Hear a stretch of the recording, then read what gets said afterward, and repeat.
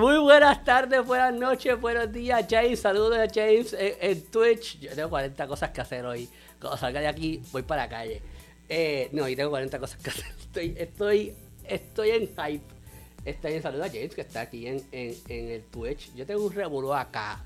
Usted no sabe las maravillas que yo hago para yo poder hacer este programa.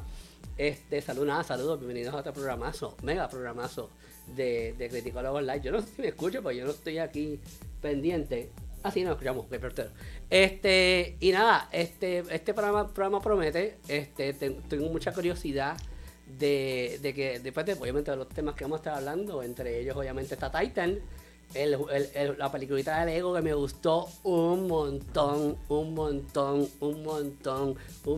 de Star Wars. Venom, estoy loco por escuchar qué tiene la gente que decir de Venom. Y obviamente The Guilty, que fue la película que tuve la oportunidad de ver durante el Festival de Toronto, que salió en Netflix. Me gustó un montón también. Bueno, The Titans me gustó también, fíjate, no estuvo tan malo de lo que yo esperaba. Todo me gustó, así que obviamente bienvenido a otro episodio de Criticólogos Live. Que está aquí es Rafi Media VJ, conmigo todas las semanas se encuentran las cosplayer estrellas de Criticólogos, obviamente, y lo más grande en cuanto al cosplay se refiere, comenzando con Cristina González. Cristi. ¿Qué va a hacer, muchacho? Lili es mi cosplayer favorita. Saludos, mi gente. Estamos aquí ya otro jueves más. Empezamos rapidito hoy. Vamos a hablar de par de temas. Vamos a ver si decimos que siempre vamos a estar un ratito, pero siempre nos quedamos con ustedes. Recuerda darle share, darle like, comenta, comparte con nosotros, opina con nosotros si estás de acuerdo, si no estás de acuerdo. Y viene que todavía seguimos recibiendo regalitos por cumpleaños y me enviaron un Tindacul que estoy en chula de él. Así que estamos ready para el programazo de hoy. Exactamente, todo lo que dijo Cristi, que a mí se me olvida decir lo que está allá abajo. Todo allá abajo dice, suscríbete, activa notificaciones, todas esas cuestiones acá. Lili, lo que se ha convertido es una experta con los freaking maquillajes del diablo, que me lleven enredado, no me importa, olvídate de eso, que venga a buscar, yo no olvídate de eso, a mí no me molesta, para nada. Obviamente, Lili, gracias por estar con nosotros, Lili. Saludos a todos, muchas gracias por vernos otro jueves más aquí. Bueno, hoy vamos a hablar de muchas cosas diferentes, vamos a ver la opinión de los demás de esta semana. Sí, nuevamente otra semana de esas que la conversación promete, a ver si estamos de acuerdo o no con lo que hay, por lo que salió, o lo que vimos obviamente la semana pasada, y lo que salió la semana pasada, lo que vimos obviamente la semana, la assignment de esta semana, que hay muchos, ¿verdad? Hay mucho de cara. Y obviamente directamente de Argentina, lo más grande que tiene Argentina en el cine argentino, lo más grande, bueno, el hombre más codiciado por las mujeres acá en Puerto Rico. Mira, eso me gusta. Pablo McFly, Pablo. ¿Cómo andan? Linda semana para comentar películas, series y de todo aquí en Criticólogo, como todos los jueves, así que por lo menos de esta parte del sur de América Latina hacia Puerto Rico, bueno, acá vamos a estar lo que haya que estar para comentarles todo lo que tiene que ver con estas películas y series y todo esto aquí en Criticólogos. Eso, así me gusta eso es un dinosaurio, que lo tiene ahí. Es un dinosaurio. De los pop esos cosas. De los que se aprietan. Esa cuestión que a mí me gusta. Safi, te pusiste de para acuerdo. Sacarlo. Tienes una camisa de dinosaurio, de un Rex también, que parece el de Toy Story mezclado con Jurassic Park. Hubieran dicho, yo tenía una camisa de Jurassic Park y me la voy a dar bien. Oye, ¿verdad? Yo ni me di cuenta de la camisa que yo puse hoy. Honestamente, yo tengo 40 cosas en la cabeza encima, ni me acuerdo qué fue lo que yo puse hoy.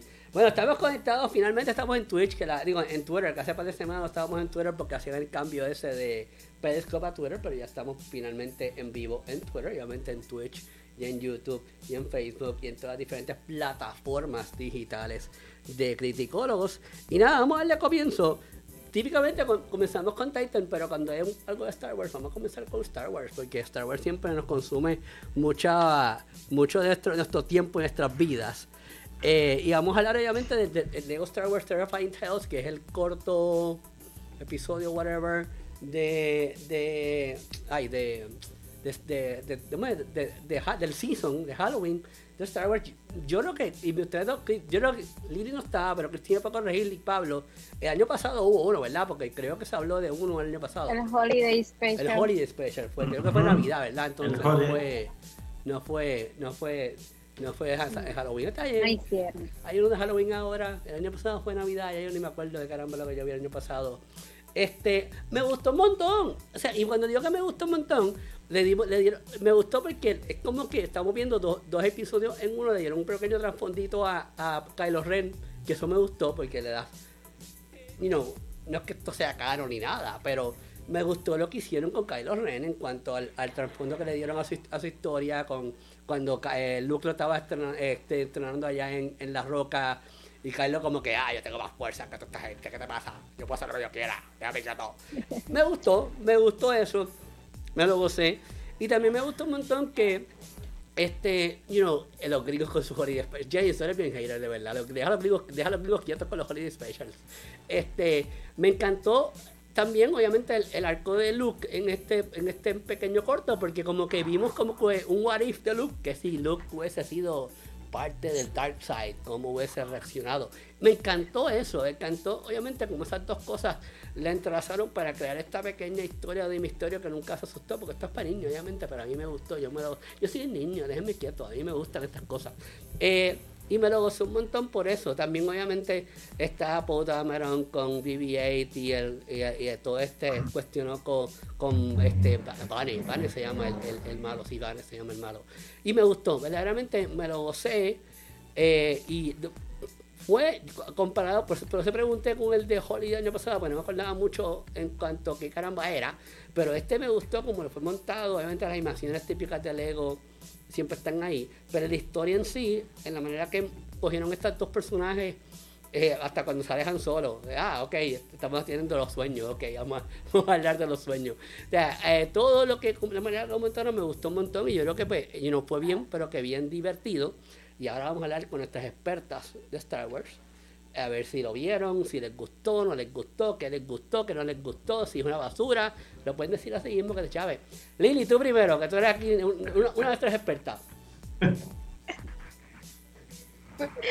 Bueno, a mí me gustó el regular, pues no se puede. A mí me gusta algo y entonces a Lili no le gusta. Así no se puede bregar. Pero es que yo no soy fan de las películas de Lego, por eso quizá no me gustó tanto, que es diferente. Quizás las cosas sí que me llamaron la atención, es las historias alternas, y el ver un poco más, porque en las películas generales, cuando Luke está entrenando a Kylo, eso me gustó mucho verlo. Mira, eso me hubiera gustado verlo en la película, que dieran mucha más información sobre eso. Y en las historias alternas de terror, fueron bien creativos, también con los disfraces, especialmente el de Poe, que después se vio como de esqueleto, con la ropa. Pues ahí me gustaron las historias. La de la princesa Leia como piloto me encantó. Y yo, eso me hubiera gustado verlo en películas también. Yo creo que la película se enfocó un par de cosas de los fans que le hubiera gustado ver en las películas normales, pues por lo menos que ahí uno ve un poquito, aunque sea en Lego. Y bueno, y tuvo sus partes también que me reí. Hay una en específica que me gustó, porque Paul le está dando consejos al muchacho y le dice que él no se asusta, y de momento se asusta en una parte. Esa parte estuvo cool. Y así, pero pues en general, a los que les gustan las películas de Lego, yo creo que le van a encantar. Y si no te gustan mucho, pues al menos te vas a disfrutar que es de Star Wars, y ver distintas historias diferentes, que eso por lo menos lo hace interesante. Está bien, pues te lo doy. Te los doy esos puntos, te los doy. Estoy de acuerdo contigo. No sé, es que yo lo encontré bien bobo, pero divertido bobo. O sea, encontré que con lo que hicieron funcionó. No fue nada, no fueron de este mundo, pero lo que hicieron verdaderamente funcionó. Bueno, vamos con Pablo. Pablo, cuéntame, ¿qué te pareció esta peliculita, este mini corto de Lego? estos cuentos escalofriantes que fueron más o menos unos what if de Star Wars Lego, porque más o menos algunas de las historias fueron así. ¿Qué hubiera pasado si Luke hubiera agarrado, en vez de la mano del mono de los Simpsons, la garra de un Wookiee en este caso? Para mí ese fue genial, ese me gustó mucho. En realidad me gustaron todos tienen este humor para niños, adolescentes, hasta ahí, por eso creo que nos gustó a nosotros, ¿no? Y tiene estas pequeñas cosas, y más es el mismo director de todas las que nos vienen ya dando de películas de Lego, tanto de DC como de Marvel, como de Star Wars. Por eso es que a Lili no le gusta, porque ya no le gusta ¿no? ninguna de esas películas de Lego, eso es lo que pasa. Está bien, no está a ver, bien, hay que las películas. Es que cada vez está, después nos quedamos, cuando termine el programa nos quedamos para charlar acerca No, pero un buen puntapié es ver Lego Batman. Creo que Lego Batman la vería antes, la recomiendo antes de ver la gran película de Lego. A mí me gustó más Lego Batman que la primera de la película de Lego, así que con esa es un gran puntapié para quienes no vieron nada de Lego. Esta está hecha con menos presupuesto, está hecha como estos pequeños especiales de las fiestas de Navidad, de Halloween, y no sé cuál más se les va a ocurrir, pero bueno, me gustó el personaje de Vanille, este sirviente malvado que a través de estos cuentos, como los cuentos de la cripta que va contando a medida que van entrando a esta ex castillo de Darth Vader, y que va contando partes de historias que no pasaron, pero para él las cuenta como si fueran verdaderas y son partes de estos pequeños cuentos de terror que no tienen mucho de terror, pero la verdad que acompaña muy bien la historia principal, que es la de él tratando de apoderarse del lado oscuro en este caso. Me gustó este Java nuevo, me gustó mucho las referencias a películas de terror. Cuando los Roger aparecen como zombies, y uno aparece con un hacha, y en vez de decir "Here's Johnny", dice "Here's 15267". Dice todo el nombre su número, completo, que no se lo dejan terminar, por supuesto. Eso me pareció genial, la verdad que ahí hay mucho ingenio y mucho de películas clásicas de terror. Y así como así un montón de easter eggs para disfrutar. Es una película para ver en familia totalmente. Es una película que se puede disfrutar tanto grandes como chicos, pero creo que en compañía y explicando, y quizás los grandes ahí acompañando en este tipo de referencias. No hay mucho más que decir. Si te gusta Star Wars, y si te gusta reírte un poquito y bueno, compartir así algún emparedado mientras estás y tomando algo, ahí van a disfrutar de este especial horripilante, de cuentos horripilantes de este Star Wars, el Lego. Ahí está. Eso fue algo que a mí me gustó, los zombies, le quedaron bien. Y es lo que dijiste, lo mencionaste de los que yo no creo que todo el mundo vaya a entender esos spots. O sea, hay que ser fanático de horror para entender esos spots, pero los manejaron bien para los niños, es la realidad. Bueno, ahora vamos a nuestra otra experta, que verdaderamente tiene un montón de conocimiento, tiene mucho más conocimiento de muchas personas que yo conozco. Yo no sé nada de Star Wars comparado con ella. Y mira, tengo miedo de que ella hable, porque ella está como que se prepárense para lo que viene, porque es que los voy a dímelo, Cristi. Ninguno de ustedes me dio spoiler, pequé esta vez y no lo pude ver. He estado tan ocupada estudiando con los nenes, bregando, trabajo. Eso lo tengo que ver con calma, porque a mí me encantan los Legos. Siempre soy forever Batman Lego. Las cositas de Star Wars de Lego como que nunca me han llamado mucho, pero esa es la asignación para este weekend. Muy bien, eso está bien. Y algo que mencionaste ahora mismo, Pablo, le voy a tirar a Lili al medio. ¿No has visto Lego Batman? Lili. Sí, y he visto la original de Lego también. Pero no te gustaron, pues. No te gustaron ninguna. Es que no me llama la atención los Legos. So, no es que las veo y todo, pero no es como que una emoción brutal como cualquier otra película de Star Wars. O sea, no es la misma Yo emoción. me quería morir cuando estaba viendo Lego. Bueno, yo soy fanático de Batman, obviamente, pero yo me quería morir cuando estaba viendo Lego Batman. Ahí me dio un ataque epiléptico, me tuvieron que ir al hospital. No puedo estoy bromeando, no hagan caso. Bueno, nada, vamos entonces. Ahora sí Lili va a tener que hablar porque yo no me acuerdo absolutamente nada de lo que pasó en Titan. Así, ya se está riendo. Vamos a hablar ahora de Titan, episodio número 10, la semana pasada. Hoy estamos en el 11. Lo que quedan son 3 episodios, si no me equivoco, ¿verdad? No sé, creo que son 13 en total. Creo que me acordé de varias cositas. Me acuerdo obviamente que el master plan de Crane se está dando. Continúa tomando paso.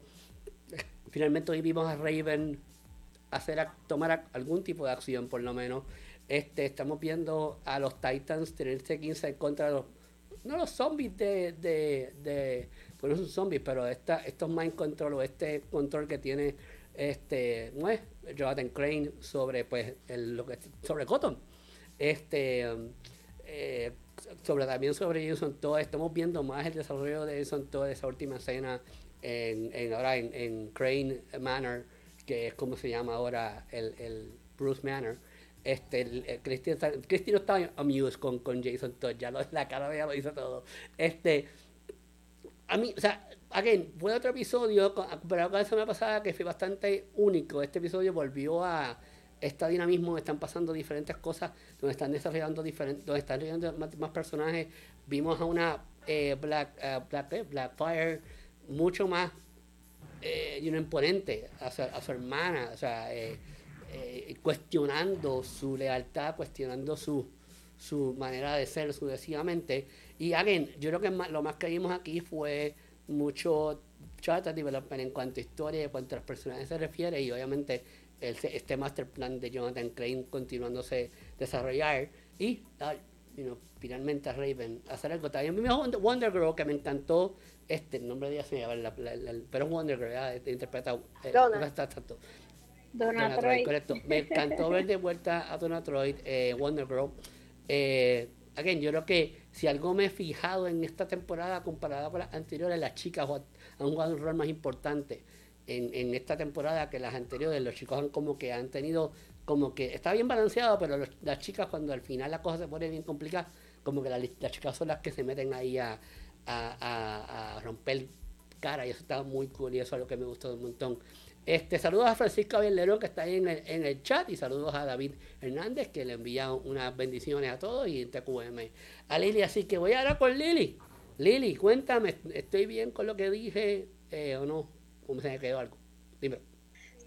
Sí, el episodio pues hubo partes que a mí me gustaron, pero como tú mencionaste, volvió otra vez lo mismo y como que vuelve a lo aburrido, por decirlo así, porque hay como que están muy lento en hablando y en el la drama. Sí, pero sí hubieron partes buenas. El episodio comienza que en la policía allá en Gotham hay un revolú. Están pasando, sí, allí pues el agua, pues están envenenando ahí a medio mundo y tienen que tomar decisiones fuertes. Y bueno, en eso aparece un video que todo el mundo lo tiene que ver obligado, porque a todos le aparecen, en el que quieren que Nightwing se entregue. Y bueno, y como que quieren poner a las personas en contra de los héroes y lo logran. Sí. Es parte de lo psicológico, del plan psicológico de Scarecrow, que queda brutal porque todo le está saliendo tan bien, y eso les afecta también mucho a los héroes, porque para ellos es bien importante también que el público los quiera. Y pues vemos que ahí se va desarrollando ese plan. Nightwing quiere entregarse a la policía. Ese plan quedó un revolú porque va y se entregan, pero no se saben que en la misma policía pues hay una persona que es un traidor, yo que vi, en cuanto vi ese actor, yo dije, este lo va a traicionar. Es algo que... Tú lo yo no sé viste, si lo es como que... viste, estaba... Me huele, Sí, es predecible me huele. ese actor. Y bueno, me gustó la parte de Donald Troy. Parece que la mentora de ella sí vio Pet Sematary porque se quería asegurar que ella que volvió de la muerte no fuera una persona mala, y también pues le está incitando que sea líder, porque siempre es como que el tener que coger el toro por los cuernos, por decirlo así, y enfrentar la situación, pues eso es lo que ella, mira, tú tienes eso, tú eres líder. Y me gustó mucho esa parte, sí, esa pelea cuando saca la espada, muy muy bueno. Me gusta que estén tomándole más protagonismo a ese personaje. Yo ya quiero que llegue allí, y vimos un poquito de Raven, fue bien poquito, en una parte con Beast Boy. A pesar de que fue poquito, la forma en que la presentaron así bien oscura me gustó mucho. Y bueno, vamos a ver qué pasa. Ya las dos están allí. Este otro episodio que va a salir ahora, espero que ya como que se integren al grupo y puedan tomar mejores decisiones de cómo bregar con la ciudad, porque está fuerte la situación que está pasando, mucho caos en todas las partes. Y bueno, ¿qué te puedo decir con el final del episodio? Ay, eso de verdad es como que, diablo, tipo, volviste otra vez a caer con él, sabes que te está comiendo el cerebro y sigues ahí, y después como un nene chiquito acuchillando el cuadro. Ay, se parecía a Kylo Ren hacia el diablao. ¡Ah! ¡Rompelo todo! ¡El diablao! ¡Ven, diabla! O sea, se parecía a Kylo Ren el diablao rompiendo cosas. ¡Ah! No me importa, exacto, Pablo. ¡Ah! Me importa un diablo. Ya el Cristi se muere ahí. Sí. Hay que reírnos. Y bueno, en resumen, eso fue el episodio. Ajá. Mira, lo que faltan son 3 episodios, es la verdad. Yo no estoy bromeando. Faltan, son 3 episodios en total. Sí, hay que ver qué van a hacer. De verdad que sí, estoy con Lili en ese aspecto. Hay que ver qué van a hacer, Bueno, vamos ahora con Pablo. A ver si Pablo está de acuerdo contigo, Lili, que estaba como que ¡ah! ¡Rómpelo! Es que, óyeme, estamos de acuerdo. Estamos de acuerdo que el actor no le queda al personaje. Ya. Estamos de acuerdo con eso. Pablo. Acá nos aliamos con Chris y decimos que Jason Todd no lo queremos. Vamos a salir con pancartas a la calle, a HBO, a HBO Max, decirle que ya votamos porque muriera, ya está, ¿por qué lo volvieron a revivir? Pero, maldito Ra's al Ghul. Pero tú lo dijiste la semana pasada, si no me equivoco, Pablo, dijiste, pero fue que la gente lo pidió y pues lo trajeron de vuelta. Hay que hacer otra votación para matarlo, que lo maten. Lo votan, pero siempre va a haber un pozo para revivirlo, todo por culpa de Ra's al Ghul ahí. Me gustó el episodio. Exactamente, que ahí Beast Boy estaba ahí metiéndose en cómo había revivido su amigo en este caso, quedó en la nada. Esperemos que vuelva, porque esto quiere decir que si aparece Ra's al Ghul, quizás haya algunas novedades para una 4ª temporada. Bueno, veremos. Esto de que haya varios Lazarus Pits en varias partes del mundo es raro, pero está bueno como teoría.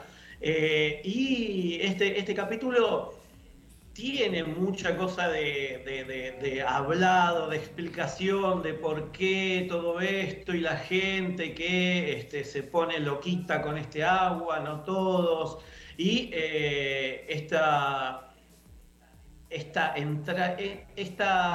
visita a esta Matrix rara que tiene la Wonder Girl en este caso, que yo me imagino estaba en medio de la ruta, la paró su mentora, se fueron a esta dimensión, estuvieron ahí todo el día, volvió, y las cosas y el bolsito quedó ahí en medio de la ruta y lo agarró y se lo llevó. Son cosas medias raras, pero suceden, solo en Gotham pasan esas cosas, está bien, porque no había nadie, no se podían entrar ni salir, así que después yo lo pensé y dije, sí, ¿quién va a pasar por ahí? Ella sola pudo pasar por la frontera, soplando a los soldados ahí en la frontera, nada, no tuvo que hacer mucho más. Para mí es uno de los grandes personajes que tiene la serie y que todavía no está explotado, porque la verdad que es como decía Rafi, tiene mayoría ahora de personajes femeninos que tienen una presencia dentro de la serie que no está explotada, digamos. Creo que tanto Raven, Blackfire, Bárbara en este caso, bueno, Dana Troy, ¿quién más? Starfire, bueno, están, y bueno, y Dove también, que en algún momento esperemos que vuelva. Son 5 o 6 personajes que ya está, ahí ya tenés un grupo de elite femenino que te puede dar vuelta a cualquier tortilla y salvarte la serie. Pero bueno, veremos cómo sigue todo esto. Mientras tanto, tenemos los berrinches de Jason Todd y sus arranques psicóticos, psicológicos ahí, familiares, que, bueno, nada, veremos cómo sigue todo esto. Que Crane le sigue. Acá es como el pájaro carpintero, le sigue martillando en la cabeza. Igual no le importa nada a Scarecrow, pero bueno, tenerlo como aliado está bueno. El tema de cuando llegan a entregarse a la policía, no termino de entender muy bien la situación del por qué termina como termina el capítulo, porque si nos ponemos a pensar, los titanes no hicieron nada, supuestamente la policía, Bárbara Gordon disparó a alguien que le iba a disparar a Nightwing, pero después termina dejando el cargo, así que es media rara la situación, porque si hay cámaras por todo el destacamento ahí, bueno, le disparó para que no, porque nadie le hacía caso. Si es una persona con cargo superior, le debería haber hecho caso. ¿No le hicieron caso? Bueno, no me haces caso, un tirito ahí de advertencia como para decir tranquilícense todos. Así que nada, se picó un poquito la serie porque están todos, sobre todo cuando le pegan a Blackfire y bueno, Superboy se pone como Doug, así, con los ojos endiabonados. El diablo encendido, tenía el diablo encendido. Exactamente, y que, bueno, veremos cómo sigue, porque la situación entre Blackfire y Starfire también ahí quedó pendiendo de un hilo. No quedan muchos capítulos, pero ahora por lo menos está encaminada la situación. Y estos dos personajes que terminaron en la mansión Wayne, qué sé yo, entra cualquiera. ¿Cómo es la cosa? Al final no tienen un sistema de seguridad. Al final era más fácil que entrar, no sé. Bueno, entró gente al Capitolio en Estados Unidos, tranquilamente puede entrar a la mansión Wayne. Así que, nada, son cosas que quizás no tengan respuesta, pero las veremos más adelante a ver cómo continuar. Me gusta. No es que no me está fascinando, pero... No voy a grabar con el comentario tío de la persona, güey. Mira, Héctor Romero en YouTube dice que por ahora el 6.5 de 10 es lo que le da a esta temporada de Titans. Sí, empezó bien. Yo creo que los primeros 3 episodios prometieron un montón y después como que se fue. ¿Ves? Te vestiste igual que tú, Héctor, 6.5. Un 6. Y después revivieron a Jason Todd. Ese es el dilema. Bueno, dice aquí, aunque lo veo, cuidado con Kylo. No, yo no tengo ningún problema con Kylo Ren. Lo que pasa es que, pues, Él es también otro niño que le gusta hacer patelea. Nada, no va a seguir de chiste. Cristi, cuéntame, tú no estás contenta de Jason Todd. Cuéntame, ¿tú quieres que se acabe esto ya? Cuéntame.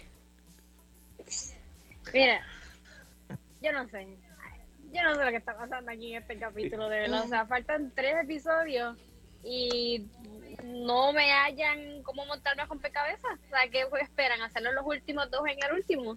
Y yo digo, Rachel, Raven, cuesta caro sacarla, tan buen personaje y no la tienen que poner menos de 5 minutos.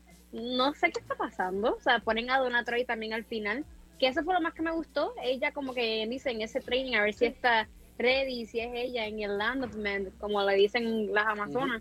Yo no sé, este episodio de verdad que me falló en darme continuidad con el anterior. De verdad no sé qué pasó. Lo único que me gusta de Titan son los intros que siempre nos dan como que un club, una pista de lo que veremos en el episodio. Eso me gusta, eso me gusta, que dan unas fotitos como que vamos a ver esto, eso me gustó. Yo pues puedo decir, espero que ustedes se acuerden si lo vieron, así todo el mundo que esté en el chat. Yo soy Mood Blackfire con la cara, cuando se voltea así los miro y todo el mundo como que ¡wow! Los nenes se portan mal y tengo que poner la cara. ¿Qué pasó? Ay, mami está molesta, esa soy yo, ese fue el mood mío, Mood Blackfire. Nada, en este episodio vemos a Gotham City convirtiéndose en tremendo caos, gracias a que le salió bien al malévolo plan de Scarecrow, que incluyó a Red Hood, como siempre, el que como que está ahí como que entregido, que no sabe qué hacer. Y pues nada, y los GCPD fueron comprados por él para hacer la emboscada y todos oponiéndose a los Titans, como ya vimos, que lograron su objetivo, que era infectar las aguas.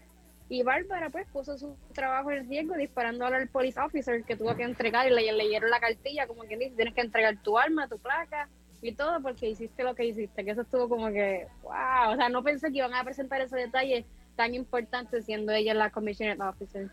Nada, después de ser rescatado por Donna Troy, no vimos en este episodio a Bruce ni a Tim Drake, asumimos que Tim Drake está en el hospital todavía, y pues obviamente creemos que Batman es el que puede salvar a Ciudad Gótica, Gotham City, ¿verdad? Y se entiende que y deja que se entere que el Wayne Manor ahora es el Crane Manor, así que vamos a ver si le dan una tundra como él dice en el $1 billion mansion. Sí, yo estoy contigo, y como estáis mencionando, a mí me preocupa que faltan 3 episodios. ¿Cómo vamos a atar? Y lo que dijo Pablo también es muy cierto, este episodio, eran cositas que no estaban tan claras. ¿Cómo tú vas a aclarar todo esto en 3 episodios y a la misma vez pues crear una anticipación para una cuarta temporada? Porque como dije, los primeros 3 episodios estuvieron bien buenos, prometieron un montón y de momento estamos en este sube y baja de vamos para aquí, vamos para allá, con todo y que todos estamos de acuerdo, la actuación del actor que hace de Jonathan Crane, over the top, o sea, una cosa... Wow, top. Exactamente. Uh-huh. Y lo único que realmente puedo decir que me gustó del episodio fue que va a ser la continuidad de Blackfire con Starfire, porque supuestamente ese fue el plan de ella para quitarle los poderes. Eso me gustaría saber si fue cierto, ¿no? Porque fue bien creíble, ella como que estaba tan débil. Mira, tú planeaste esto desde el principio, quitarme los poderes. Esa era tu manera, yo te estoy ayudando, tú eres mi hermana. Y como ella le responde, tú no naciste para ser soldado de ningún ejército de nadie. Así que tienes que pelear por tu trono, tú no eres una reina. Eso fue como que, wow, yo quiero ver esto. Eso fue lo único realmente. Por eso hay otros arcos que expandieron que hay que contestar y darle más. Y again, falta poco tiempo. No sé. But anyways, yo voy a seguir viendo esto porque se va discutiendo aquí, pero yo soy fanático de DC también, yo soy fácil. Yo soy fanático de Marvel, yo soy más DC que cualquier otra cosa. Anyways, nada. Ya la semana que viene, ya hoy sale el 11, la semana que viene vamos a estar discutiendo el episodio número 11. Bueno, vamos ahora, bueno, eso no, ya hablamos de eso, yo estoy al garete aquí. Vamos a hablar de la película de Venom, Let It Be Carnage, una película muy anticipada, casi 2 años por la pandemia, obviamente, esperando por ella, una secuela que mucha gente esperaba, mayormente pues queremos ver a este confrontamiento entre Carnage y Venom. Yo creo que de los pocos cómics que yo he leído en el pasado mío de Marvel son estos. Yo creo que yo soy fanático de Spider-Man. En realidad a mí me gusta cualquier cosa que tenga que ver con Spider-Man. Es el único personaje de Marvel que yo paso. Y Iron Man, pero whatever.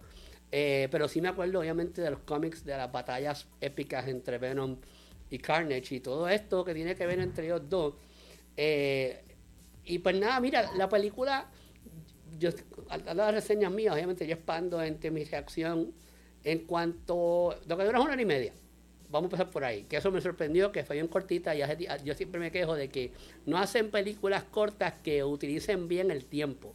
Y yo creo que en 1 hora y media utilizaron muy bien el tiempo para construir el arco de Carnage y su pasado, y con Woody Harrelson, y a la misma vez mantener la esencia de lo que era Venom y Brody, ¿cómo se llama se llama Vida Gris, Eddie Brock.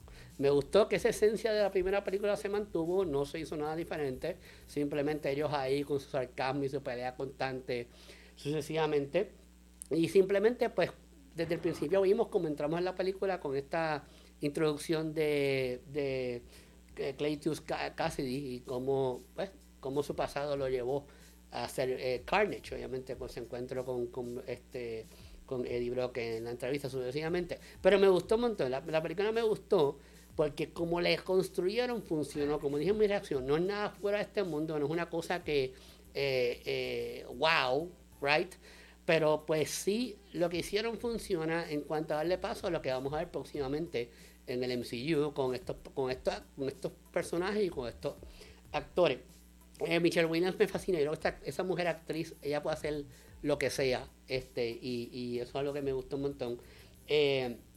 O sea, la película completa obviamente tiene muchos efectos visuales, pero yo creo que lo hicieron bien. Yo creo que esta batalla final entre Venom y Carnage estuvo cool. Yo creo que era lo que todo el mundo quería.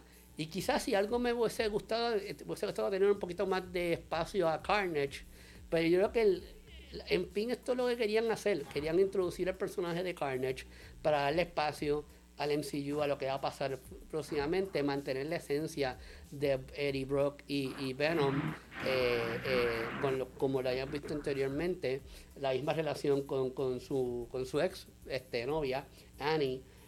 Todo lo que vimos verdaderamente a mí me gustó un montón. Yo creo que a mí quien resaltó para mí, o sea, la actuación que yo resalto es la de Woody Harrelson como Cletus, como Carnage. Yo creo que él le quedó de show el personaje. El tipo cogió ese personaje y dijo, ok, vamos a divertirnos con Carnage. Y el casting, o sea, es como que on point. El tipo, podemos decir que nació para ser Carnage por la manera que él es. Hasta era un pelirrojo y todo, o sea, él le queda el personaje completo. Entonces la muchacha, ¿cómo se llama ella? Frances Barrison. A mí me fascinó, yo no sé ustedes, pero yo en todo momento estaba viendo a la bruja de Pirates of the Caribbean. Ella, porque ella es la que... pero en todo momento es como que ella está chavada, porque ya tiene ese personaje engreído en el sistema. Yo dije, es que esta es la bruja de David Jones Locker. Y a mí me fascina Pirates of the Caribbean. Yo soy... Cualquier cosa que tenga que ver con esas cosas, a mí me gustan esas cosas. A mí no me asusta, yo duermo tranquilo, whatever, a mí no pasa nada de eso. Me gustó, yo creo que, again, una película de 1 hora y media, todas las actuaciones estuvieron muy buenas, la esencia de Venom estuvo ahí, no se perdió, el sarcasmo de Venom estuvo ahí, se perdió, y again, Carnage, cool, lo que hicieron estuvo cool y funcionó. La escena después de los créditos, nadie hable de ella, vamos a hablar de ella después de que hablemos de qué pasó con la película, así que vamos a hablar con Lili. Ahora, ¿qué te pareció la película en sí? No hables de la escena después de los créditos, Lili. Pues sí, a mí me gustó la película, está mucho mejor que la primera, y sí me hubiera quizás gustado que fuera R, porque así Carnage se podía como que lucir mucho más todavía y tuviera más opciones, pero como es que era, me la disfruté un montón. La pelea, hay mucho más acción que en la primera, las peleas entre ellos dos excelentes, los visuales, el lugar que escogieron para pelear, que era una iglesia gótica, está brutal. La forma en que los presentaban a ellos dos, uno se disfruta mucho la pelea. Y bueno, la actuación de todos, no solamente de ellos dos, sino de la exnovia, de la novia también de Carnage, de todos, estuvo muy bien. Y bueno, quizás yo lo que puedo decir que me hubiera gustado que explicaran, que no lo mencionaron, es que la novia de Carnage es una mutante y nunca mencionaron en ningún momento que era mutante, ni dieron explicación de ella, como que tiene ese poder y ya. Bueno, nosotros que nos gusta los X-Men y toda esta cuestión, pues sabemos que es una mutante, pero quizá otras personas que no saben de ese personaje o no saben nada de X-Men, pues se van a quedar con la duda, pero ¿y ella cómo tiene los poderes en ese mundo? ¿Cómo es que ella es así? Pues eso quizás hubieran explicado un poquito más, que no querían mencionar los mutantes en la película como tal, y me gustó que la incorporaran a ella porque ella es el punto débil de los de Venom y Carnage, y esa dinámica ahí es como que eso me gustó, y me hubiera gustado ver más Carnage con el actor, que como pasa con Venom y Eddie, que están todo el tiempo peleándose, esa dinámica es buena y gusta. Claro que mencioné en la reacción, un poquito más. A la película le hacía falta un poquito más de Carnage. Lo que estuvo funcionó, pero le hacía falta un poquito más. Sí, exacto, eso. Pero como quiera se va a disfrutar mucho la película, en las peleas y la acción, los visuales y la actuación. Así que, aunque no, la historia es simple, no es nada sorprendente, no tiene un twist en toda la película, algo que tú, wow, qué sé yo, pero, exacto. Pero como quiera, las peleas son tan buenas que la disfruta como quiera, como tal. Y después créditos, pues hablamos. Ya mismo, porque quiero poner esa parte, porque fue algo, yo sé que cuando mucha gente la vio, era una razón por la que había que ir a verla al cine, era por la postcrédito, pero ya mismo eso, porque eso yo sé que va a ser una conversación aparte completa. Pablo, la película, sin el postcrédito, ¿qué te pareció? Acá donde me ven, hoy estoy hecho una pinturita. El martes, cuando era la privada de prensa, 39 grados de temperatura, no pude ir a la privada, no pude ver la película porque por más que hubiera querido, me tomaban la temperatura y saltaba, explotaba la pistolita de tomar la temperatura. Así que no la pude ver, la voy a ver este fin de semana. Cuando hablen de la escena post créditos, me voy a sacar los auriculares para no escuchar nada. Porque está dando vueltas por internet y por YouTube y por todos lados la escena post créditos, pero es eso. No llegué, no me dio el cuerpo, me cayó el fin de semana toda una cosa así de veneno. Así que hoy se quedan sin mi... Mira, yo sé que Cristian mencionó eso, pero se lo va a tumbar. Pero algo me ha sorprendido es que han manejado muy bien los spoilers. No han habido tantos spoilers, ni en Twitter, ni en las redes. Han habido, pero no han habido tan marcados como anteriormente en otros proyectos. Así que, Cristi, cuéntame, ¿qué te pareció la película? Mejor que la primera, qué bueno. Fue algo light, la estaba esperando desde 2018 y qué bueno que cayó en las manos de Andy Serkis, que ese hombre es el mejor director ever, uno de los mejores directores ever. Para mí fue mejor historia, mejores efectos visuales, mejor diálogo, y no dejaron todas las fight scenes en la oscuridad, que lo único que podrían ver es el brillo del negro de Venom, así como que, ok, no, o sea, ese revolú lo supieron manejar, me gustó un montón. El plot fue entretenido, nos brindan, no brincan de un tema a otro como me hacían en la primera, que todo lo resuelven rápido antes de saltar a otro tema. No sabía qué esperar de la película, absolutamente nada, o que estaba en la silla súper tiesa con mi juguito y mi popcorn. Y nada, Carnage es un villano que la gente vería en sus pesadillas sí o sí. Eso me gustó que lo hayan presentado, el personaje, el actor. Yo no sé qué no puede hacer ese actor, Woody. Yo no sé qué él no puede hacer, porque él hace todo el acto, todo lo que le dan, todo papel. Él dice, ok, yo no sé si él dice, ahora soy esto, y lo logra como si nada. Eso es una facilidad que ese actor tiene, que por eso es el actorazo que las peleas fueron bien naturales.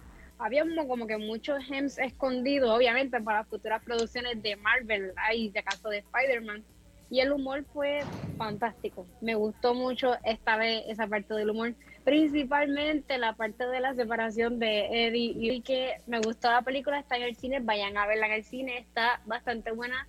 Se deja ver, si conocen también del personaje, les va a agradar mucho. Y vamos para los end credits. Vamos para los end credits. Bueno, Pablo, quítate los headsets, por favor. El end credit, lo encontré bien interesante la manera que se desarrolló. Estamos viendo cómo Venom le quiere contar a Eddie las cosas que él ha hecho, o sea, como lo que él siente. Entonces de momento nos transportamos como que dentro de Doctor Strange nos transportamos al multiverse.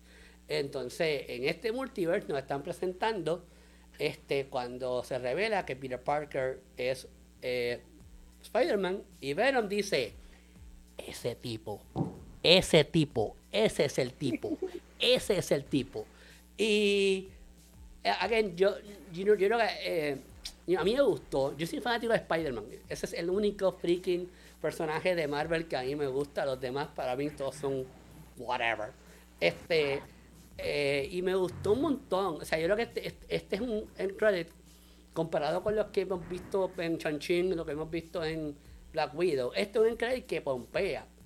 Obviamente esto es una película de Sony y hay que hypear Sony, Spider-Man. Obviamente que hay que hypear Spider-Man. Y yo salí de ese credit como que a mí me gusta Spider-Man. Yo quiero ver Spider-Man ya. ¿Cuándo sale Spider-Man? ¿Puedo ver Spider-Man mañana? Yo estaba como que, ponme Spider-Man en la vena. Quiero Spider-Man aquí. La droga la quiero bien puesta ahí en la venita, coño. Entonces, pues, me gustó un montón, me lo gocé. Y pues me gustaría saber la opinión de ustedes. Si se lo gozaron como lo gocé yo, voy con Lili. Sí, a mí me encantó. Yo me pompié más en toda la película por esa escena, porque a mí me encanta Spider-Man también. Entonces, y especialmente ese actor, porque le pone tanto sentimiento. Me encanta la actuación de él como Spider-Man. Y el verlo ahí, como que, me pasó lo mismo. Ya quiero ver Spider-Man, ya quiero ver qué pasa. Ahora que revolú. ¿Qué hará Venom? ¿Se unirá a Spider-Man a ayudarlo ante toda esa situación, ese revolú? Porque ahí, según los cortes, Spider-Man va a haber muchas cosas pasando, tantos villanos. Venom le ayudará, se incorporará con Spider-Man. ¿Qué pasará? ¿Cómo lo harán? ¿Tú sabes? Ay, sí, pompea un montón, de verdad que sí, ya quiero que salga. Tengo aquí 40 mensajes que me han enviado. Está todo el mundo, bueno, whatever, no voy a decir nada ahora. Cristi, cuéntame, estamos hype. Una cosa que mencionaste, Lili, y algo que yo esperaba.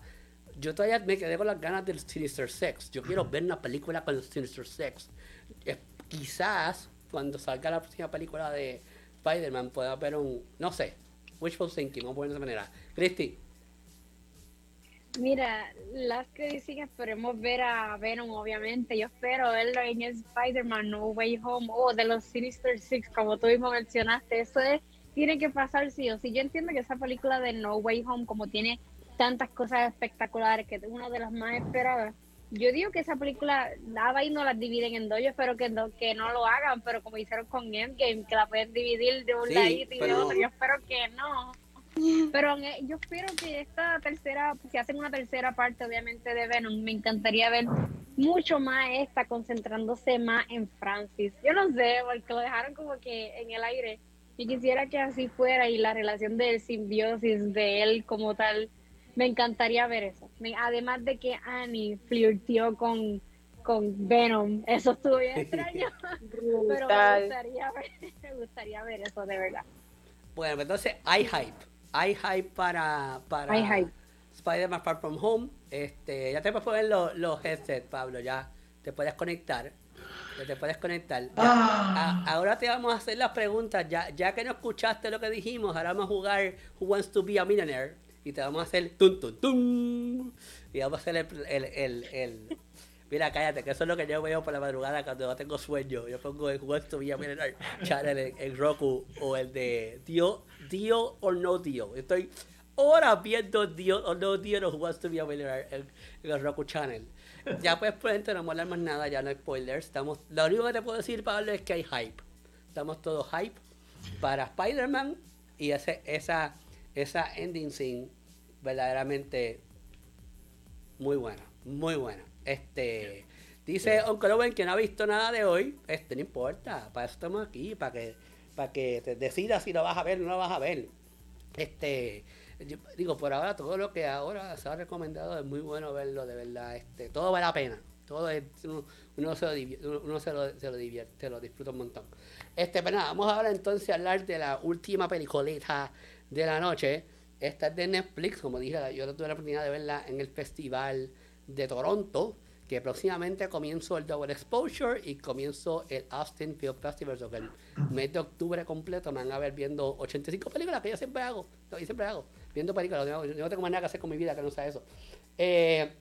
Y pues nada, esta película, como dije en mi reacción, es bien intensa, bien, pero que bien intensa, esta película se grabó durante la pandemia y es una película, esa la vi, está muy buena, dice la de Guilty.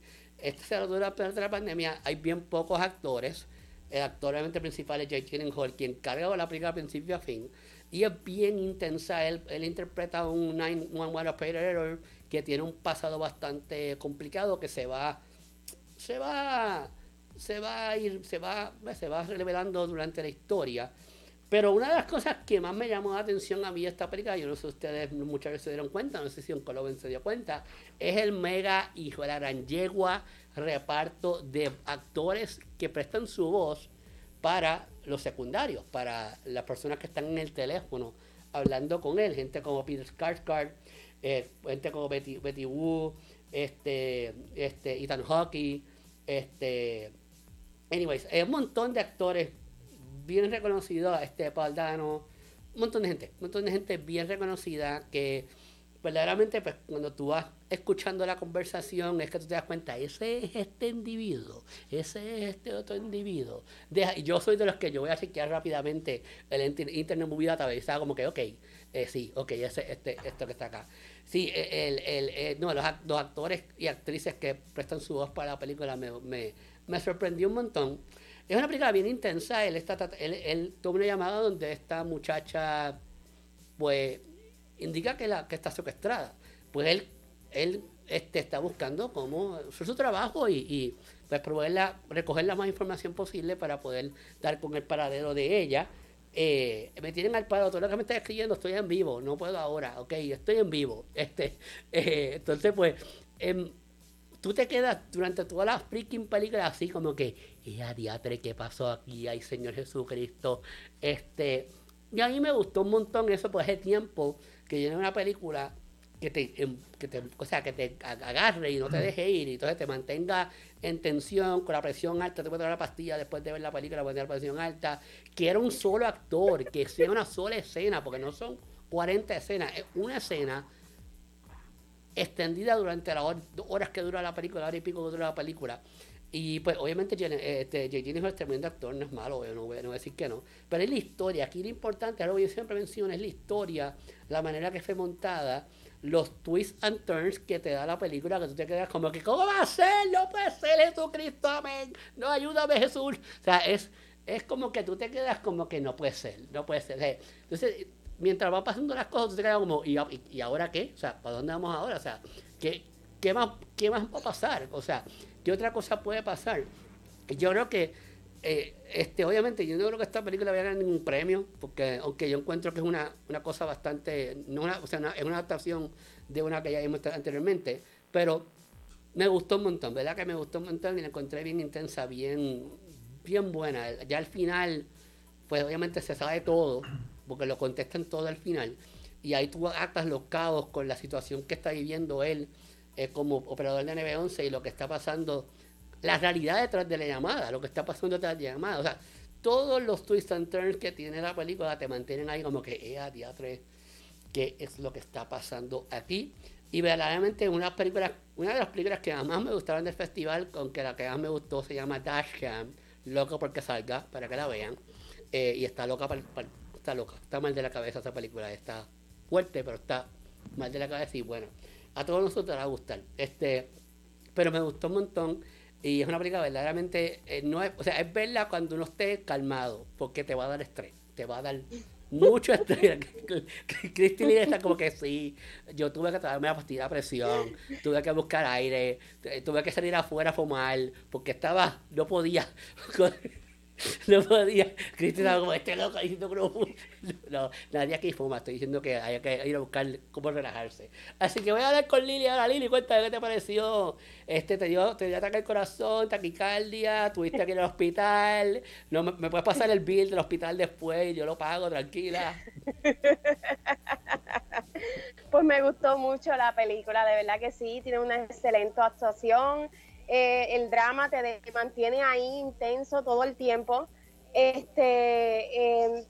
todo, entonces a pesar de, tú ves el punto de vista de una persona que trabaja en el 911, ¿sabes? El estrés, la ansiedad que crea eso, estar recibiendo llamadas y no todas las llamadas pues son con la misma urgencia y la desesperación, pero esta que él toma, se nota, tú te pones como que en la piel de él, por decirlo así, porque él siente la frustración, él actúa tan brutal que tú te sientes como esa frustración de querer ayudar y no puedes hacer mucho por teléfono. Tienes que meter ahí en la película, yo mira, dame acá, yo brego con esa llamada. Exacto, dame acá, pues yo llamo, dale, dime dónde es, yo voy allá, ¿sabes? porque es bien desesperante eso y es como que, entonces él tiene problemas de manejar su coraje demasiado, tiene problemas con sus compañeros de trabajo, no lo sabe tratar bien, a nadie no trata bien, vamos. Eso es relatable, todos tenemos problemas con personas en el trabajo. Alguien nos cae mal y les queremos meter un puño. No me toques, hoy no estoy para que me toques, hoy me tocas, te voy a romper la cara. Entonces, no, en una parte como que mira, no puedes usar el teléfono, pero pues se supone que ese es mi trabajo, contestar llamadas de teléfono, es como que ay, tiene sus partes, pero tú pones ahí en el personaje, pero la parte que más me chocó en toda la película es cuando por teléfono está la niña hablando de 6 años. Esa parte sí que desespera un montón, la niña, conmueve, yo no sé qué tiene la película, que tú te entras tanto en ella. Todo me gustó, de verdad que sí es excelente todo. La actuación de él es tan sorprendente y los twists que giran toda la película, tú de verdad tú estás como que, ¿qué pasó? ¿Qué? No. Y después, ¿pasó qué? No, de verdad que es muy buena, yo la recomiendo. La película de Puerto Rico, ¿qué pasó? ¿Qué? No puede ser que el carro se metió dentro del guagua esa, no puede ser, está increíble. Puerto Rico, esa es una película de Puerto Rico, cosas que pasan en Puerto Rico nada más. Un tiroteo a las 4 de la mañana en Arecibo, cosas que pasan en Puerto Rico nada más. Digo, eso fue a las 5 de la tarde hoy, creo que fue. Nada, eso son cosas que pasan acá en Puerto Rico nada más. Nada es increíble acá en Puerto Rico, ya. No, pero la película es muy buena, la verdad. Sí, como tú dices, Lili, todas las actuaciones son buenas, hasta la nena. O sea, y tomando en consideración que no están actuando, simplemente están hablando. O sea, ya están como que, ok, el director me dijo que tenía que hablar de esta manera. Si yo toca, ay, es que mamá no está aquí. O sea, yo estaba como que, yo sé la escena que tú me hablas, porque la escena que él va a ver al hermano y el hermano está, o sea, no lo estamos viendo, pero la manera que lo dice, tú te quedas como que no puede ser. Jesucristo, ayúdame Todopoderoso, bájame los santos, bendíceme, porque no puedo creer que... Bueno, Pablo, ¿pudiste ver The Guilty? Pude ver The Guilty y la verdad que la sufrí, como la sufrimos todos creo, pero a los 10 minutos la tuve que parar porque dije, no había visto nada, no vi el tráiler, nada. Cuando dijiste de ver The Guilty dije, bueno, vamos a verla, había visto el afiche y en YouTube a Jake Gyllenhaal, pero no había visto nada. Y dije, esto ya lo vi, ¿cómo puede ser? Y ahí rememoré 2018, acá en Argentina se estrenó la misma película, pero su versión danesa, que después ganó el Oscar a Mejor Película Extranjera. Por eso, es una adaptación de una película extranjera, correcto, sí. Claro, y yo ya me la había reolvidado, me había gustado muchísimo esa película que se la recomiendo, es un poco más lenta, no, es más lenta en realidad porque está filmada diferente, Acá Antoine Fuqua, el director, Día de Entrenamiento, El Justiciero, Los Siete Magníficos, un montón de películas que ya son clásicas del cine americano y hollywoodense. Tiene esta gran mano para poder dar vuelta un poquito lo que fue aquella película danesa de 2018, que en su momento, imagínense si esta versión la hicieron y la eligieron para hacer esta remake en Hollywood, la original no podía ser mala, y en este caso la original es muy buena también. Y es algo que después me volvió a la mente. ¿Se acuerdan? 2019, en los últimos Oscar presenciales, que John Bong-ho, el director de Parasite, dijo, bueno, por fin una película no hollywoodense, una película de habla no inglesa, trasciende las fronteras. Ahí está, ahí volví. Sí, volví. Fuiste, ahí está. Ahí estoy. Bueno, es eso. Es dejar que las películas del otro lado del meridiano también son buenísimas y se puedan ver en Estados Unidos, más allá de los subtítulos, por supuesto. En este caso se hacen de manera con otros directores, otros protagonistas. Y Guilty tiene esta mixtura de la película original y la mano hollywoodense americana, porque te transporta a este lado del mundo con situaciones las cuales se viven de este lado.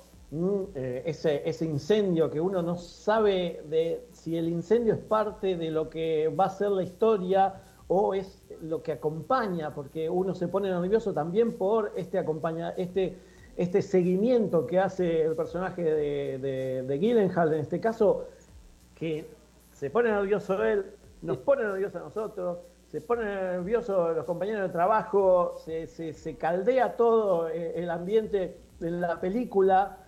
No sabes cuándo va a explotar todo en la película. Los plot twists, que no tiene solo uno, sino que tiene varios que se van generando a medida que va avanzando la película. Creo que eso es lo que logra Antoine Fuqua en este caso, y es lo que nos lleva a esta película, que no dura mucho, porque hay que sostener una película con un personaje principal, llamadas telefónicas, no mucha acción, más allá de algunas cosas que tira del escritorio y me voy a otra habitación a poder hacer esto tranquilo. Y esta culpa que tiene el personaje principal y que lo nubla al momento de tener este juicio dentro de el trabajo que tiene en el 911, que no es su trabajo, pero que nos vamos enterando a medida de que la película avanza.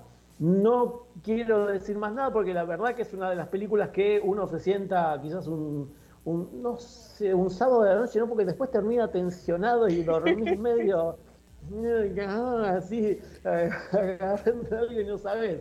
Así que a la tarde después uno puede salir a dar una vueltita y despejarse un poco de lo que vio, pero es una de esas películas que sí, es una de las que más sí, las que hay que ver, porque es tanto como su protagonista como su director son grandes, bueno, nos conocemos, y como decía Rafi, quienes están del otro lado del teléfono y no los vemos, también tienen estas actuaciones que la verdad que con solo la voz aportan un montón. Así que Guilty es esas películas que acá en Argentina creo que estaba en el puesto 4 o 5, estuvo esta semana, así que creo que va a seguir un tiempito más.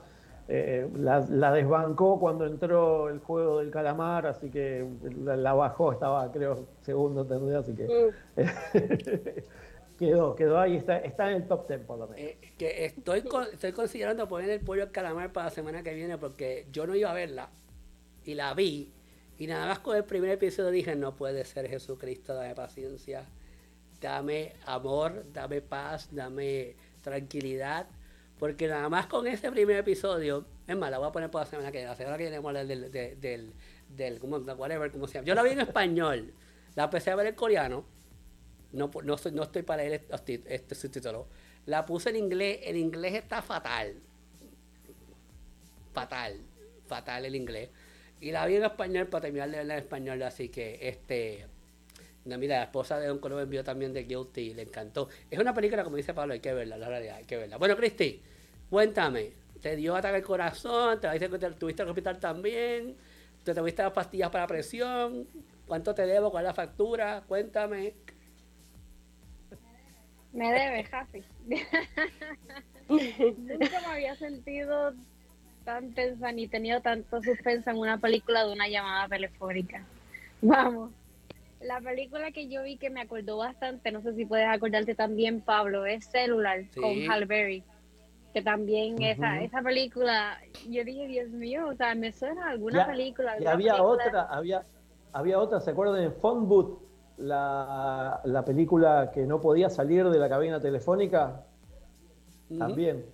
Con Colin Farrell. Con Colin Farrell, exactamente. Ahora sí, dando flashback. Mira, yo no sé por qué los reviews los han tirado por el piso. La película es muy buena, se deja ver más de una vez. Para mí, en mi entender de los temas que hemos hablado hoy, está la película que más me impactó, por así decirlo. Buen plot, aunque solo fue en un lugar, así que el cast fue simple, en un emergency call center, que tú sientes que estás hasta como operador, tratando de ayudar a resolver todo también, que tú sientes que estás ahí. Ese tipo de películas que te dejan así, que tú puedes sentir hasta que, como dijo Lili, mira, te voy a ayudar, te quiero ayudar, ¿qué vamos a hacer? No sé, lo sentí, eso sí se siente. El budget a lo mejor no fue tanto y quizás ni un mes se tardaron en filmarla, pero lo hicieron muy bien. Buen trabajo. Jake obviamente siempre tiene presencia como actor, y esta película me dejó también una enseñanza bien importante, aunque me dejó con muchas preguntas también, y es que no es el budget, es la directriz. Eso sí me encantó mucho. O sea, puede ser una película corta en cualquier lugar, si la dirección es mala, la película va a ser mala también, si no es muy buena la directriz. Así que denle un chancecito. Hay algo también que me gustó que le dijeron en una de las llamadas, como le dijeron como tal, que broken people save broken people. Eso sí, y me encantó ese mensaje, me encantó mucho. Así que él tiene problemas personales y en su trabajo ayuda a personas con problemas. Así que es una doble moral para todo el mundo. Así que tienen que verla, está en Netflix, denle el chance, les va a gustar mucho. Aunque no se van a aburrir, aunque todos crean que están en el mismo lugar, sí están en el mismo lugar, pero les va a encantar y mucho. Y otra cosa que el director original, Gustav Möller, de la película danesa, dijo que se había basado en varios hechos reales, no en uno solo, así que estuvo escuchando varios llamadas de estaciones de 911 de allá de Europa. Así que de ahí le vino todo este conjunto de ideas para la película original, y que volcó después Fuqua en esta película Guilty, que también. Así que todo esto puede ser posible, quizás. Ay. Más nervios. Mira, me están preguntando aquí en MVN, en Netflix, digo, en YouTube, si la película está disponible a nivel internacional. Yo entiendo que no estoy siempre seguro, pero no creo que esté a nivel internacional la película en todos lados. Está en Argentina, ¿verdad, Pablo? Que te digo, tío, está en Netflix. Sí. Puede que esté verificando en Netflix, no estoy siempre seguro si está a nivel internacional la película en todos lados. Es bien gringa, por ende, en ese aspecto, yo estoy como dijo Pablo, yo quiero ver la original, me interesa verla. Así que vamos a ver dónde la encuentro y me siento a verla porque me gustó un montón. Está muy buena, vayan a verla, o sea, es para verla, no es, aquí olvídate lo que nosotros decimos, es sentarse a verla y quizás con un palito de whisky en el sistema o algo que baje los niveles de, no sé, algo que baje algo, porque verdaderamente vas a estar estrésico. Bueno, vamos a dejarlo ahí, que ya la semana que viene promete, vamos a estar hablando obviamente de No Time to Die, que es la última película de James Bond. Hay que ir a verla al cine, 2 horas y media.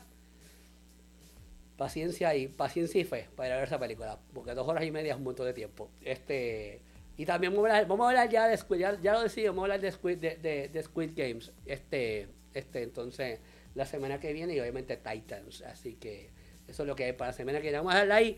Vamos con Pablo primero, que ya mismo va para Cine con McFly. Pablo, cuéntame, ¿qué te pueden conseguir? Bien, me pueden conseguir en todas las redes sociales como @PabloMcFly. Me pueden seguir ahí en todas las redes sociales, o si no, Cine con McFly en Facebook, si no, aijuna.fm, ahí en los programas de radio.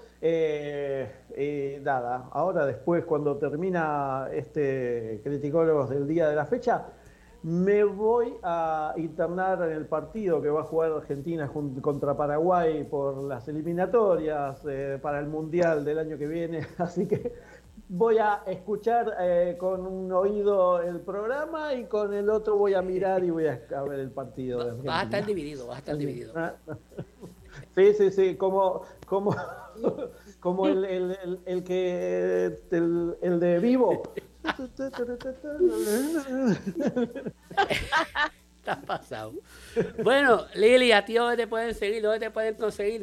¿Qué próximas maquillajes vas a seguir presentando de los muchos que has presentado? Cuéntame, Lili. Bueno, pues me propuse este mes de octubre, este Halloween, pues tratar de hacer lo más posible todos los días uno diferente. Vamos a ver si lo puedo lograr. Si no, pues verán uno que otro día algunos repetidos, pero por lo menos hasta ahora lo he cumplido. Me pueden encontrar en Instagram como Lili H. Ríos y en Facebook como Lady Lili Costa. Hecho así. Y bueno, y los jueves eso por así. aquí. Y a que está aquí lo pueden seguir como Remediavilla en Twitter, en Instagram, Remediavilla 13 en el Facebook y en el tutubo. ¿Quién me está escribiendo? Van a seguir, en serio, esto es increíble. Y rafimediavilla.com para todas mis reacciones, los cosplays. Oncolower lo dice, los cosplays de Lili están en la madre. Una cosa, las dos, Cristi y Lili están en la madre con las cosas que yo no sé ni cómo ellas pueden, de verdad. Yo no tengo tiempo para eso, la verdad. Por eso que yo me quedo como crítico de cine de pacotilla y ya, porque no tengo tiempo para hacer cosplay. RafiMediavilla.com, ya tengo que hacer la gente reír. Si lo hago la gente reír, no soy yo.